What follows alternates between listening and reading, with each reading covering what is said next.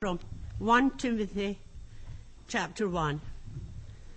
Paul, an apostle of Christ Jesus by the command of God our Saviour and of Christ Jesus our hope, to Timothy, my true son in the faith, grace, mercy and peace from God the Father and Christ Jesus our Lord, warning against false teachers of the law. As I urged you when I went into Macedonia, stay there in Ephesus, so that you may command certain men not to teach false doctrines any longer, nor to devote themselves to myths and endless genealogies. These promote controversies rather than God's work, which is by faith. The goal of this command is love, which comes from a pure heart and a good conscience and a sincere faith. Some have wandered away from these and turned to meaningless talk. They want to be the teachers of the law, but they do not know what they are talking about or what they so confidently affirm. We know that the law is good if one uses it properly. We also know that law is made not for the righteous, but for lawbreakers and rebels, the ungodly, the sinful, the unholy and irreligious, for those who kill their fathers or mothers, for murderers, for adulterers and perverts, for slave traders and liars and perjurers, and for whatever else is contrary to the sound doctrine that conforms to the glorious gospel of the blessed God, which he entrusted to me. The Lord's grace to Paul. I thank Christ Jesus our Lord, who has given me strength, that he considered me faithful, appointing me to his service. Even though I was once a blasphemer and a persecutor and a violent man, I was shown mercy because I acted in ignorance and unbelief. The grace of our Lord was poured out on me abundantly, along with the faith and love that are in Christ Jesus. Here is a trustworthy saying that deserves full acceptance. Christ Jesus came into the world to save sinners, of whom I am the worst. But for that very reason I was shown mercy, so that in me, the worst of sinners, Christ Jesus might display his unlimited patience as an example for those who would believe on him and receive eternal life. Now, to the King eternal, immortal, invisible, the only God, be honour and glory forever and ever. Amen. Timothy, my son, I give you this instruction in keeping with the prophecies once made about you, so that by following them you may fight the good fight, holding on to faith and a good conscience. Some have rejected these and so have shipwrecked their faith. Among them are Hymenaeus and Alexander, whom I have handed over to Satan to be taught not to blaspheme. May God add his blessing to this word.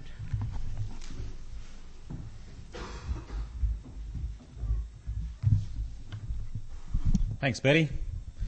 We're about to head into a new series. We're just starting 1 Timothy. As you can see, we're right at the beginning of the chapter of the book or the letter. And over the next 6 weeks, we're going to be looking at 1 Timothy together. So here on Sunday, we're going to look at one chapter at a time, hopefully, if we can get through all of it. When we go into our growth groups throughout the week, then we're going to be able to spend a little bit more time digging into it and finding out more about it. So if you aren't in a growth group yet, make sure you stick up your hand and we'll try and get you along to one, because that'll be a chance for you to get in and really dig into what 1 Timothy has to say for us. You see, 1 Timothy here is a great book because it's written to a guy called Timothy. That's why it's called Timothy, from a guy called Paul. And the great thing is about it is that Paul's writing to Timothy, and he's not just writing to him because he's an acquaintance or something, but he sees Timothy as a dear son, like someone who's grown up with him and got to know him. In a sense, 1 Timothy is like a letter to Paul being from a letter to Paul to Timothy, Paul being the trainer and Timothy being the trainee, like our Metro program that we're about to start with Les. So it's almost like that. It's a sense of Paul writing to a guy who spent lots of time with him, wanting to really encourage Timothy to grow up and stand firm for the faith. You see, if you have a look across in your Bibles, if you've got them open, have a look at 1 Timothy chapter 3, verse 14 and 15. Because in that we see why Paul is writing to Timothy. He says this, 1 Timothy chapter 3 verse 14 and 15. Although I hope to come to you soon, I'm writing you these instructions so that if I am delayed, you will know how people ought to conduct themselves in God's household, which is his church. It's not a building, it's his people, notice, of the living God. So it is a great book for us, isn't it? It's a great book for us about how we, as a people, as God's people here in Evans Head, if you come from abroad or somewhere else, as you go back to your place, as God's people, how you are to live and operate in the place that God has put you. How we here are to operate as the household of God in Evans Head. So as we come to look at that together, as we spend time at this morning, let's ask God to help us understand the passage that we've just read. Let's pray. Dear Heavenly Father, we thank you for your word. We thank you that in the Bible we have you speaking to us.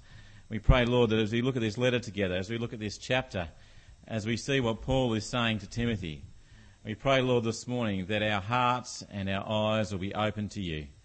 That, Lord, we won't shut off, that we won't go into snooze mode. But, Lord, we'll be open and ready to hear what you have to say to us.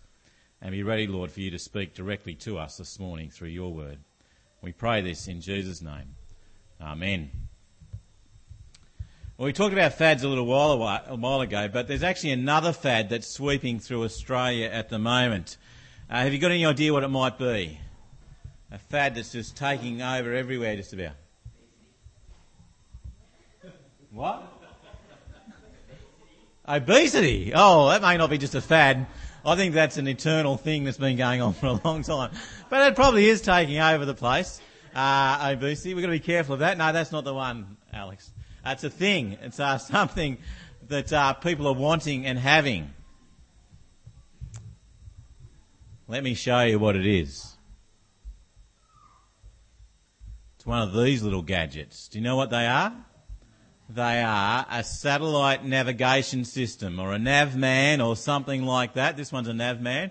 This one's Dave Webster's. They are sweeping the country. A guy in our congregation by the name of Steve Finance runs Autobahn, and he told me that there's something like expected to be 11 million sat navs in Australia in the very next couple of months, and then they're expecting it to expand further and further. Does anyone know what a sat nav does? Takes you to the wrong place? Sometimes. Yeah, it means you don't need your wife with you, says Dave. Where's Deb? She might be out the back there somewhere. Can wipe the off his brow there. These little gadgets, you plug in an address. You set it up so it knows where you are. You plug into it an address, and what it does, it basically gives you a map all the way to the destination. And it actually follows you along the road. So you actually see your little car, in a sense, like this little dot moving along the highway with you. And not only does it have that, but it also has this little person that lives inside there somewhere. I don't know how they make them that small, and I don't know how they change their voices. But there's this little person inside who actually tells you how to get there as well. And so you not only have this here, but you also have a voice that tells you how to get places. They're amazing little machines, these sat-navs. The other week, when the blokes went up to listen to Mark Driscoll in Brisbane, Dave brought his sat-nav with him. And he put it in my car. So I thought I was flash after that. I'm right up there. And we put it in the car. We plugged in the coordinates. We set it in. And from Dave's place in Broadwater all the way to where we needed to go for the next 2.5 hours, it showed us exactly where we were and took us where we wanted to go. Even when we decided to take a slight deviation, it came on and said, "You are going in the wrong direction." And then if we ignored that, he says, it would go recalibrate, and then it would tell you how to get back onto the right direction. So even if you'd gone off the wrong way, it would pull you back into the right direction. And if you got really sick of the voice, you could change it from male to female, and when you got sick of that, you go back to male. And when you got really sick of it, you just put it onto a completely different language, and you had no idea what it was saying to you. But they're great machines. They take us and they show us how to get there, and they pull us back onto the right direction when we've gone off in the wrong direction.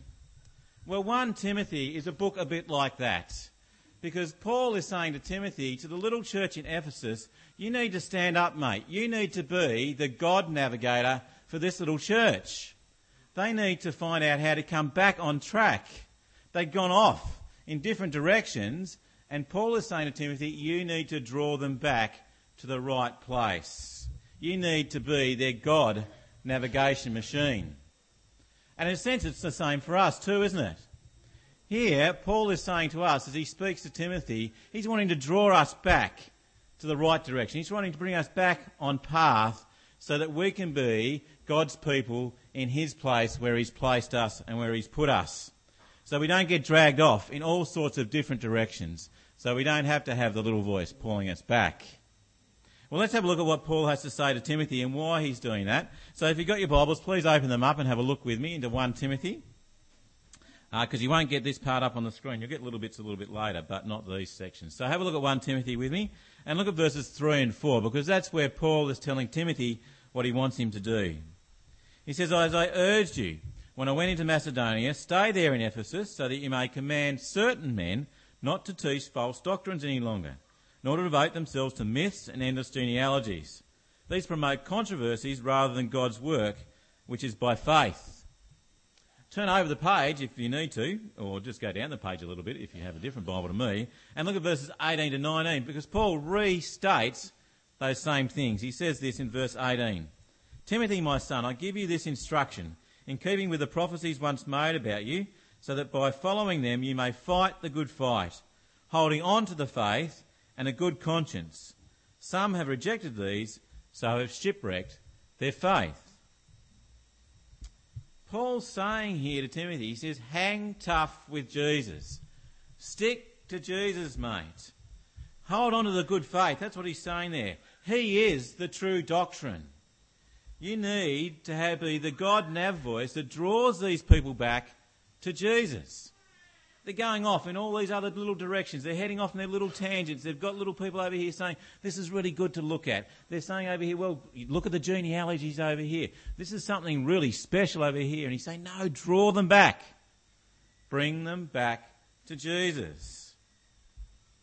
Because if they don't, then they're going to have an accident.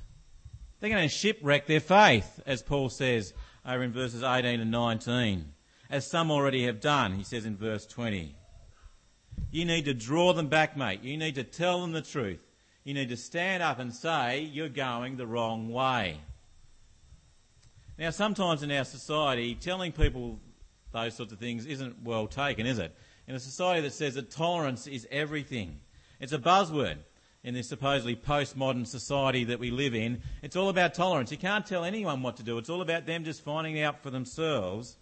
But really, is that helpful? You see, speaking the truth sometimes seems to be not right. It seems to be like it's old hat. But what about if someone's going in a terrible direction that's going to cause them grief? Sometimes we need to speak the truth. Sometimes we need to warn people. Sometimes we need to let people know, you're heading down a really dangerous path here. You need to come back. You need to be warned and brought back to the truth. And Paul is saying that we need to do this, but we need to do this in a certain way and for a certain reason, he says. You just don't go around spouting off the truth and telling people where they're going wrong just to make yourself look good. You can't just go off there and tell anyone what you like just because you feel like you want to get at them or pull them into line or drag them down. But you need to do it in love and for love. Look at verse 5. The goal of this command is love, which comes from a pure heart and a good conscience and a sincere faith. So when we speak to people the truth, it needs to be in love and because of love. You see, the goal of actually drawing someone back from going off track is so that they will be more loving and more loving to God. It's out of love. Our motive is love. You see, the most loving thing we can do sometimes is actually pull someone back into gear. When your child goes to stick his finger into a PowerPoint, the most loving thing you do is either smack their hand or pull them back from it. I don't know about you, but when I've watched TV ad campaigns, there's lots of them around at the moment telling us what we should and shouldn't do, aren't there? TV ads, I think, have forgotten about the tolerance idea. They just tell us, don't smoke, don't drink, make sure you have your seatbelt on, make sure that you're not a tosser, make sure you don't speed, make sure you don't leave a major eco-friendly footprint. You've got to have your footprint small. in the world today, whatever that actually means. But have you noticed that lately? That word footprint, it's no longer about what it looks like in the sand. It's your footprint of how you've impacted this world. You've got to have a small eco-footprint, they say. But it's never occurred to me, and I'm not too sure it's occurred to you, that when you've watched those ads, that those people don't love you, that they hate you. They're doing it because they want to warn you, don't they? Smoking can be very dangerous to your health. Speeding down a road recklessly can kill you. They're warning us. You see, it seems like in some ways we can tell people what to do when they're out there, but when it comes to something really important about their faith and their eternal destiny, then people shun that and say, no, you can't do it.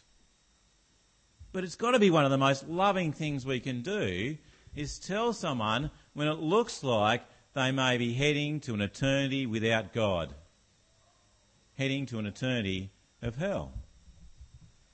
It's got to be the most loving thing we can do, because that's going to be far more painful than you sucking a cigarette, far more painful than you even having a car accident. We need to be able to go out and tell people the truth in love. And when we see our brothers and sisters, our friends, and they're heading down a track that we think could cause them devastation, we need to lovingly speak to them about that. And I hate doing that. It's hard, isn't it? It's not easy, is it, when you see them? You think, oh, but will they not like me? Will they not like... Well, actually, you not speaking to them actually is less loving than being quiet about it. We need to speak the truth in love. We need to be like Timothy in a sense, be the God nav for ourselves and for our people and for our friends, and encourage them to stick to the truth. We need to say, don't go off the track, don't leave Jesus, don't get caught up in all these things, stick with him alone. And did you notice as you're reading this that when Paul was talking to Timothy, he was saying that actually the people that are going to drag you away are actually not people from outside, but they're people from within your group. That's scary, isn't it? You see, when Paul writes, he's been in Ephesus for 3 years. He taught them for 3 years. He loved them dearly. He spoke to them. He encouraged them. He spent his life. He invested time into them. And when he left them, this is what he said to them. If you want to check this out, have a look at Acts 20. It'll actually be on the screen. Acts 20. Look what he says to him. He says, "Keep watch over yourselves and all the flock of which the Holy Spirit has made you overseers. Be shepherds of the church of God, which he bought with his own blood. I know that after I leave, savage wolves will come in among you and will not spare the flock. Even from your own number, men will arise and distort the truth in order to draw away disciples after them. So be on your guard. Remember that for 3 years I never stopped warning each of you night and day with tears." That's a passionate cry, isn't it, from Paul? He says, guys, I love you so much, you need to be careful. People are going to try and drag you away. Even from within your number, even in that very short time after Paul's left, it started to happen. What Paul spoke about actually is happening in Ephesus. We need to be careful, don't we? And we need to be careful about what we listen to. Let me give you 3 things that I think are helpful at this time about how we can put this into practice. The first one is that you need to be careful what you hear from up here. You need to check me. You need to check Les. You need to check the people that we bring in to preach. You need to listen carefully to them. You don't just take them as though they've got it all sorted. Yeah, they might have spent a lot of time and they might have spent some, really worked hard at what they're doing, and, God willing, they've got it right. But you need to be careful. You need to be careful that if anyone gets up the front here and in any way drags our focus off Jesus. Because that's what Paul's talking about to Timothy, isn't he? Myths, genealogies, taking people in all sorts of odd directions. If anyone gets up here and starts sprouting stuff other than Jesus being the focus, then we need to be careful. You need to come and speak to me. You need to come and speak to the elders. anyone comes up here and starts saying and talking about a whole lot of special experiences as being the ultimate thing, you've got to have something extra to be a real Christian. Or they come along and say, well, you've got to have special days, or you've got to wear certain clothes, or you've got to worship God on only these sorts of days, or you can only drink this, or you can only eat that, then you need to not listen to that. You need to come and speak to me about that. How are your eyes, Jono? All right. Nigel, you able to do that? Jono's eyes, those who don't know, John's got only about 10% of his eyesight that he can see. And his health's not too good at the moment, and so every now and then his eyesight's go. Jono, can I pray for you before you go?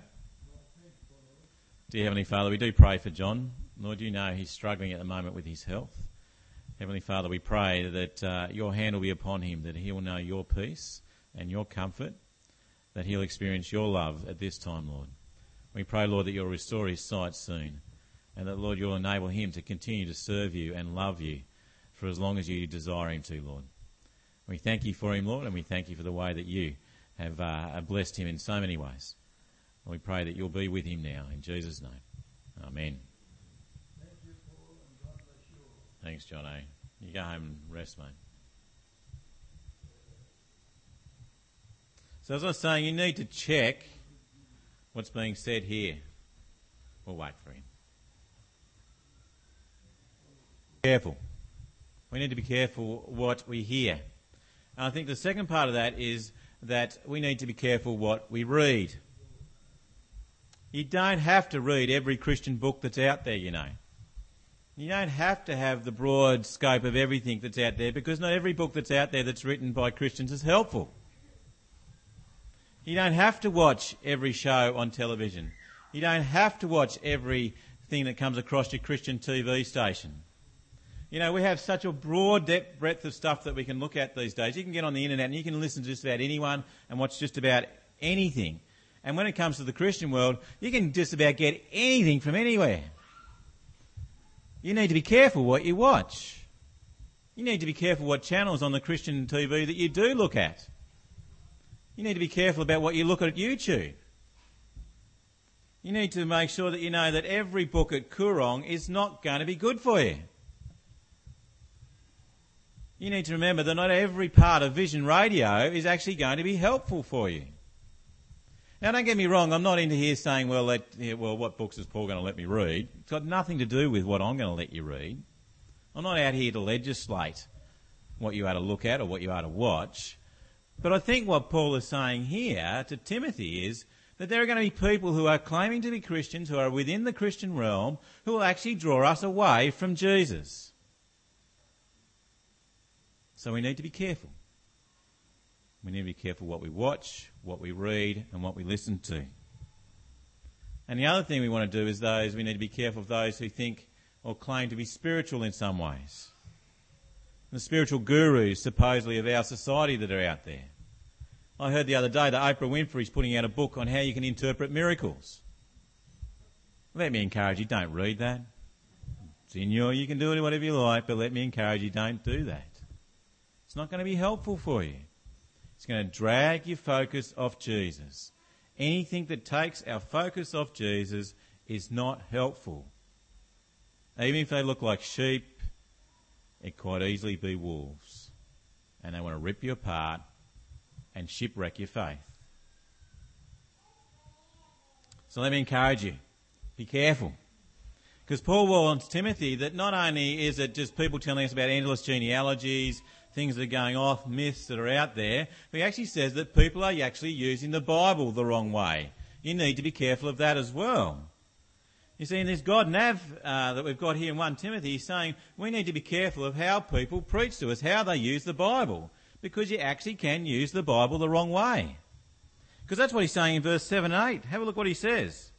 They want to be teachers of the law. That is, they want to be teachers of the Old Testament. They want to teach you about what God did in the Old Testament. They want to be teachers of the law, but they do not know what they are talking about or what they say so confidently affirm. We know that the law is good if one uses it properly. So you can actually use the Bible the wrong way, he's saying.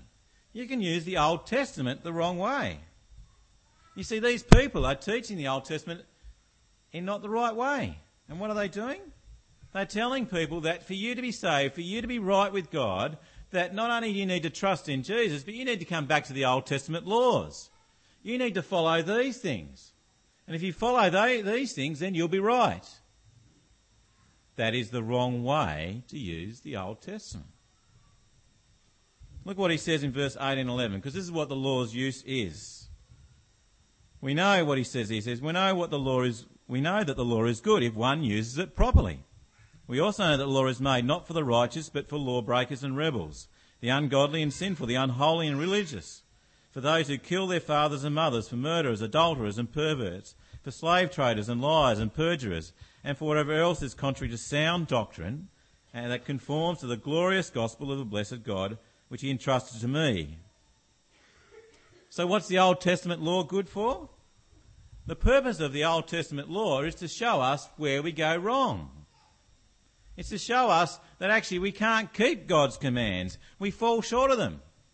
We can't get there by doing that. It shows us that you and I need saving. That's what the Old Testament's all about. It's to show us that we need Jesus. I know what your reaction was as you read that list. You might have thought, well, I might tell the odd lie sometimes, but I'm not in the same category as a murderer. Well, the Bible says that we are all in the same category. We all break God's laws. Somewhere, some shape, we don't do what God wants us to do. It forces us, when we look at the Old Testament, and especially when we look at the Ten Commandments, because they're the ones that seem to jump to our mind immediately, isn't it? When we look at the Ten Commandments, we realise that we have mucked up. We can't keep them. It shows us that we need a saviour. The law's job is to point us to Jesus. The law's job is to show us that we need Jesus. You see, that's what he's saying there. It needs to conform to the glorious gospel of the Lord Jesus. That's what he means in verse 11.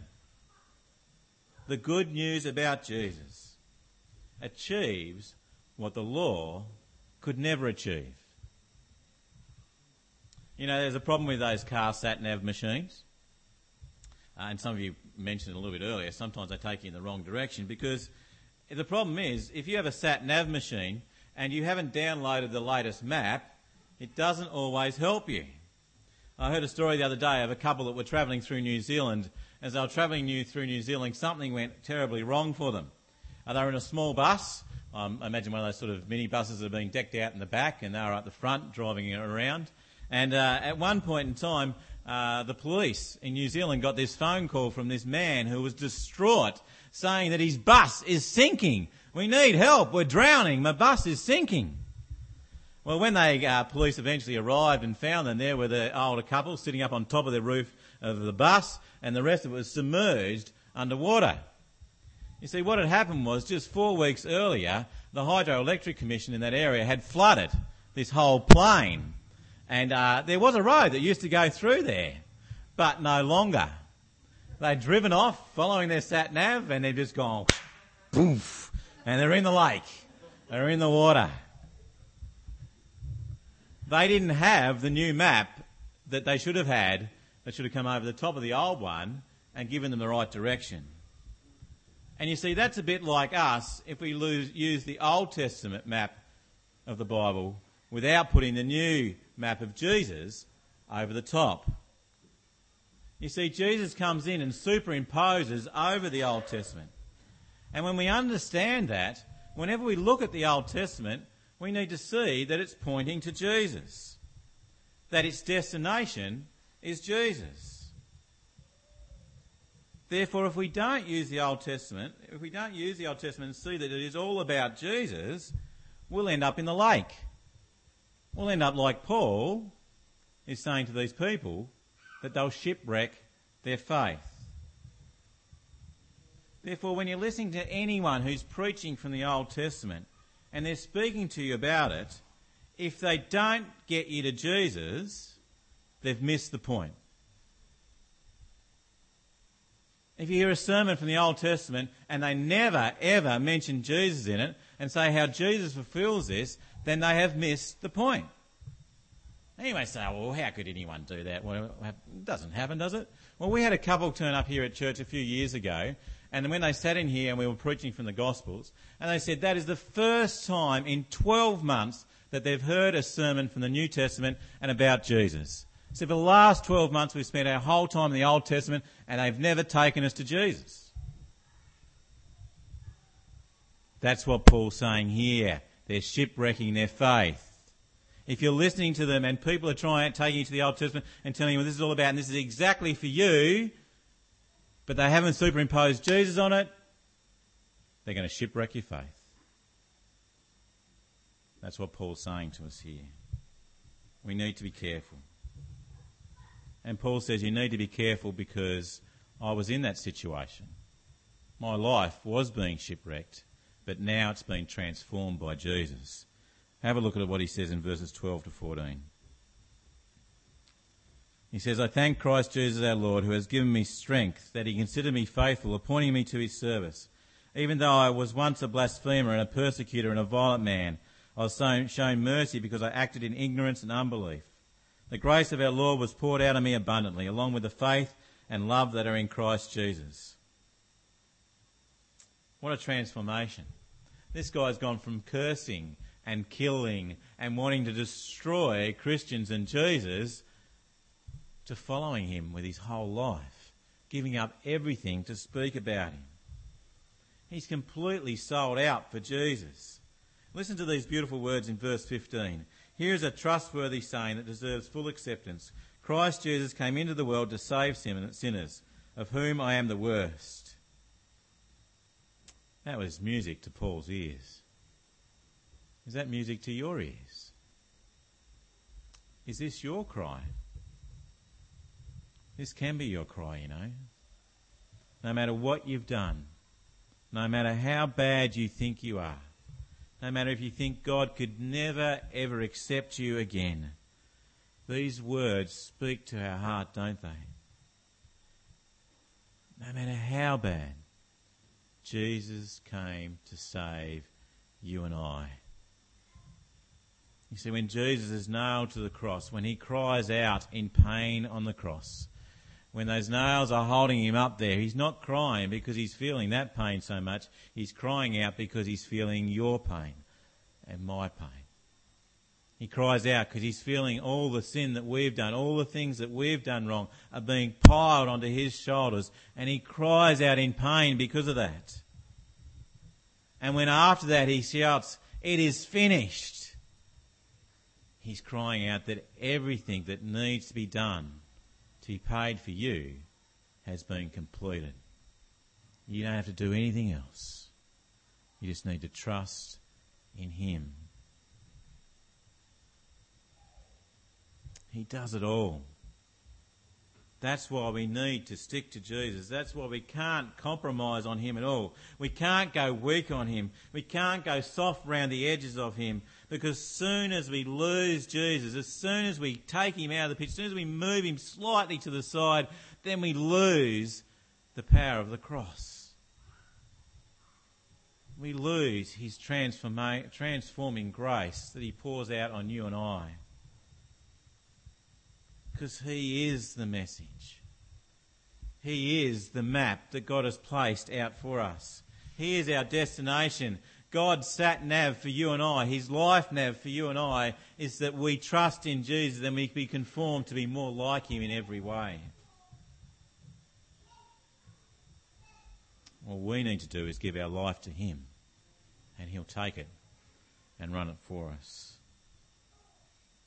And as you do this, there's no greater thing that we can do after that is but to praise God for what he's done. You see, we've been saved to praise. I know it sounds corny, but it works, doesn't it? We've been saved to praise. Look at verse 17. Because this is Paul's response. He says, "Now to the King eternal, immortal, invisible, the only God, be honour and glory forever and ever. Amen." Now, if you could sort of read that all together and come down to that, you could actually see Paul moving through this emotional shift. He's gone from being really strong about what you need to be careful about, and then he's poured out his heart about how Jesus has transformed him, how he has been the worst of people, a murderer, a killer, a blasphemer, all those things almost that he listed earlier. He was like that. And then he looks to Jesus and he sees that Jesus has taken it on himself. He has saved him. And as he thinks through that, as that touches his heart, as that impacts his soul, he cries out in praise to the God who's done it for him. He just pours out now to the King eternal, immortal, invisible, the only God, be glory and honour forever and ever. Amen. I reckon it's a good thing to do sometimes, isn't it?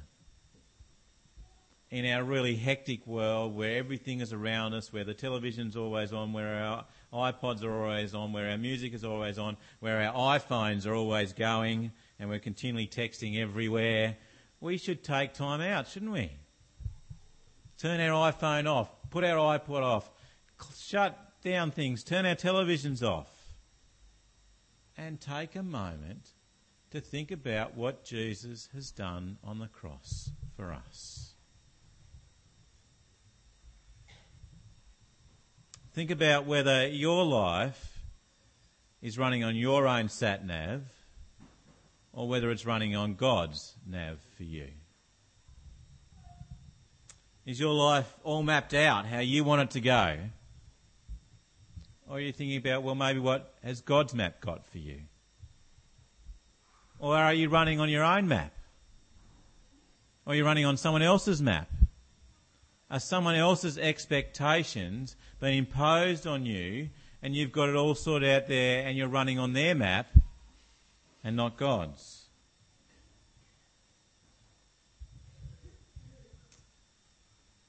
How about we do that this week? How about we take time out this week, we close everything down, turn everything off, we spend time thinking about what God has done for us in Jesus. And then we think about whose map are we following? Ours, someone else's, or God's? Because you see, over the next 5 weeks, as we work through 1 Timothy, we're going to see how God's map for our life works out. It's a work in progress.